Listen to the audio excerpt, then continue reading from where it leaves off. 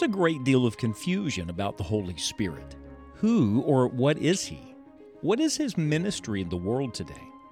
How does one even get the Holy Spirit? Today, on Enjoying the Journey, we learn what Jesus taught about the Holy Spirit. What better way to learn about the Holy Spirit than to learn from the authoritative words of Jesus Christ Himself? Let's join Scott Pauley now for today's study. The Apostle Paul taught that the great mystery of the gospel, the mystery of the New Testament, was this truth: Christ in you. Now, the word mystery in the Bible doesn't mean some strange thing or something that can't be discovered. It literally is the word for that which was hidden in the past, but God's made it plain now. So in the Old Testament, that was a mystery. But in the New Testament, we have come to understand the mystery. It's the great truth of salvation. It is this: when you receive the Lord Jesus as your Savior, He comes to live within you. Now the question is this: how? How could Christ live in you? Jesus Christ, who at this moment is seated at the right hand of the Heavenly Father, praying for you and preparing heaven for you, how, pray tell me, could He also be in you? And the answer to that question is that Christ comes to live in us in the person of His Holy Spirit. In fact, one of the names for the Holy Spirit in the New Testament is He is the Spirit of Christ. We return today to John chapter 14 to listen to Jesus explain it in His own words. To those first disciples, He says in verse 16, "And I will pray the Father, and He shall give you another Comforter, that He may abide with you forever. Even the Spirit of truth, whom the world cannot receive, because it seeth Him not, neither knoweth Him. But ye know Him, for He dwelleth with you and shall be in you." And I want to pause for just a moment and ask, do you know Him? He said, you're going to know Him. Do you know Him? Do you know you're saved? Do you know your sins have been forgiven? Do you know the Holy Spirit of God, Christ, in the person of the Holy Spirit, has come to live inside of you? Do you know that for certain? If you don't, nothing else I'm going to say to you today is going to make any sense, because Judas couldn't understand this truth. That's why he's not in the room when Jesus teaches this. This is reserved for those who will receive Christ as their Savior, who will receive the truth of the gospel, who will believe the great mystery that God wants to come and live inside of us. And so, the Bible says He dwelleth with you and shall be in you. And then we come to verse number 18, where Jesus looks these disciples in the face and says, "I will not leave you comfortless. I will come to you." Now remember, the Holy Spirit is the Comforter.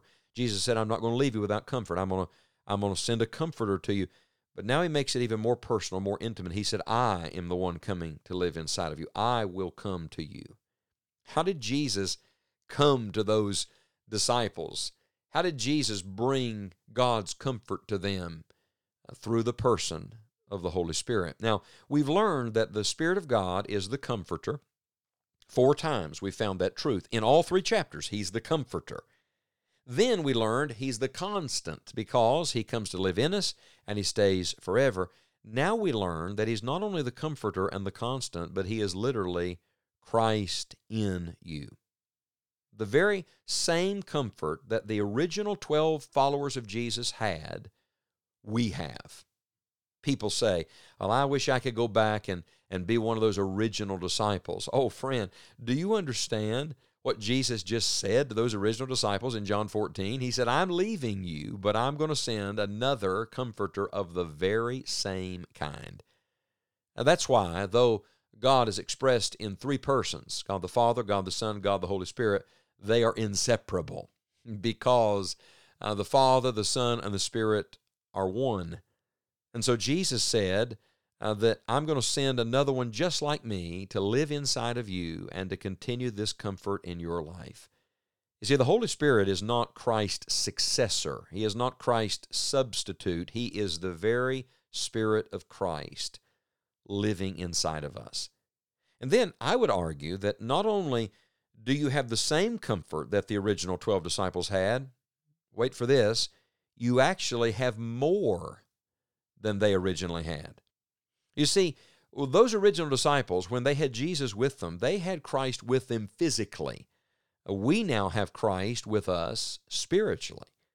They had him in one place at a time, but we have him in every place. They had him temporarily while he was on earth, just for that 3.5-year public ministry. But we now have Christ living inside of us, and we have him eternally. Please don't miss what I'm trying to say to you today. The Holy Spirit did not come to replace Jesus. In fact, the Holy Spirit came to make Christ even more real to us. In fact, when the Holy Spirit comes, we'll find this in this passage, he wants to talk about Jesus. He wants to point to Jesus. He wants you to know Jesus.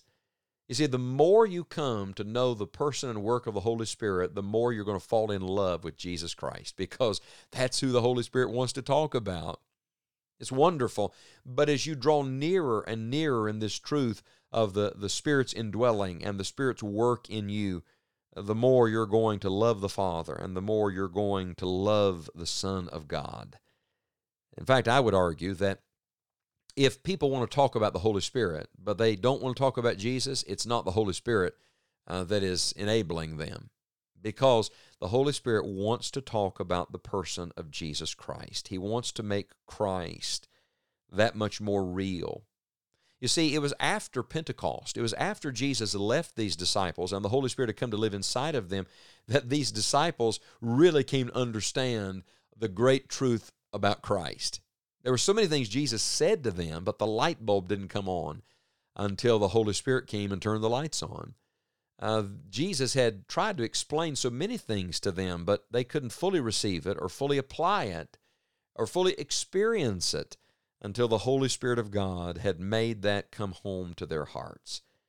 And so, what's the application to us today? Well, two things. First of all, there are some listening to me that do not have a personal relationship with Jesus Christ. Oh, you may know about God, you may be able to recite verses of Scripture, or go to church, whatever the case may be, but you don't know for certain that you really have had your sins forgiven and that Jesus is your Savior. I want to tell you that the first work of the Holy Spirit is to bring conviction of sin and to draw you to Christ. We're going to learn more about that very soon in this study, but I want to urge you not to wait. Paul's right where you are today. Repent of your sin. You're a sinner without God and without hope and without peace. Repent of your sin and put your faith in Jesus Christ as your personal Savior. God will answer that prayer. Christ will forgive your sin, and the Holy Spirit of God will bring the reality of God home to your heart. You must receive Jesus if you want to understand the Holy Spirit. And then, so many who are listening right now are believers. You've put your faith in Christ, and you are a child of God. He's your Heavenly Father. Wonderful. But I want to challenge you to pray your way through John 14, 15, and 16, and to come to the Lord and say to the Lord, Lord, I want to know more intimately the God who lives within me. I want to understand Christ in me. I want to understand the work of the Holy Spirit in my heart, helping me to know more about the things of God. I want to pray for you today, and while I pray, could I ask you to pray? If you're not a Christian, would you pray right now and call on the Lord and say, Lord, be merciful to me, a sinner? And if you are a Christian, would you join me in this prayer that God will help us understand more about the Christ in us? Father, in Jesus' name and by the power of the Holy Spirit, I ask you to open these Scriptures to us, to open this truth to us, to open heaven and the work of the Holy Spirit to us in these days. Help us to know Christ and to know more about the indwelling Spirit of the Lord Jesus. We give you praise for it. In Christ's name, amen.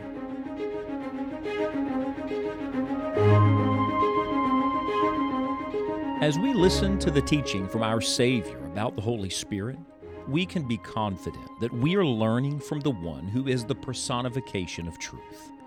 We hope you'll make your way to our website, enjoyingthejourney.org, and search for helpful resources with more teaching about the Holy Spirit. You'll find podcasts, articles, and full-length Bible messages that will deepen your understanding about the Holy Spirit. Also on our website, you can click on the events link and follow Scott's preaching schedule. If he is preaching in your area, He would love the opportunity to meet you. Once again, thank you for joining us today. We hope you'll share today's podcast with a friend and make plans to join us next time on Enjoying the Journey.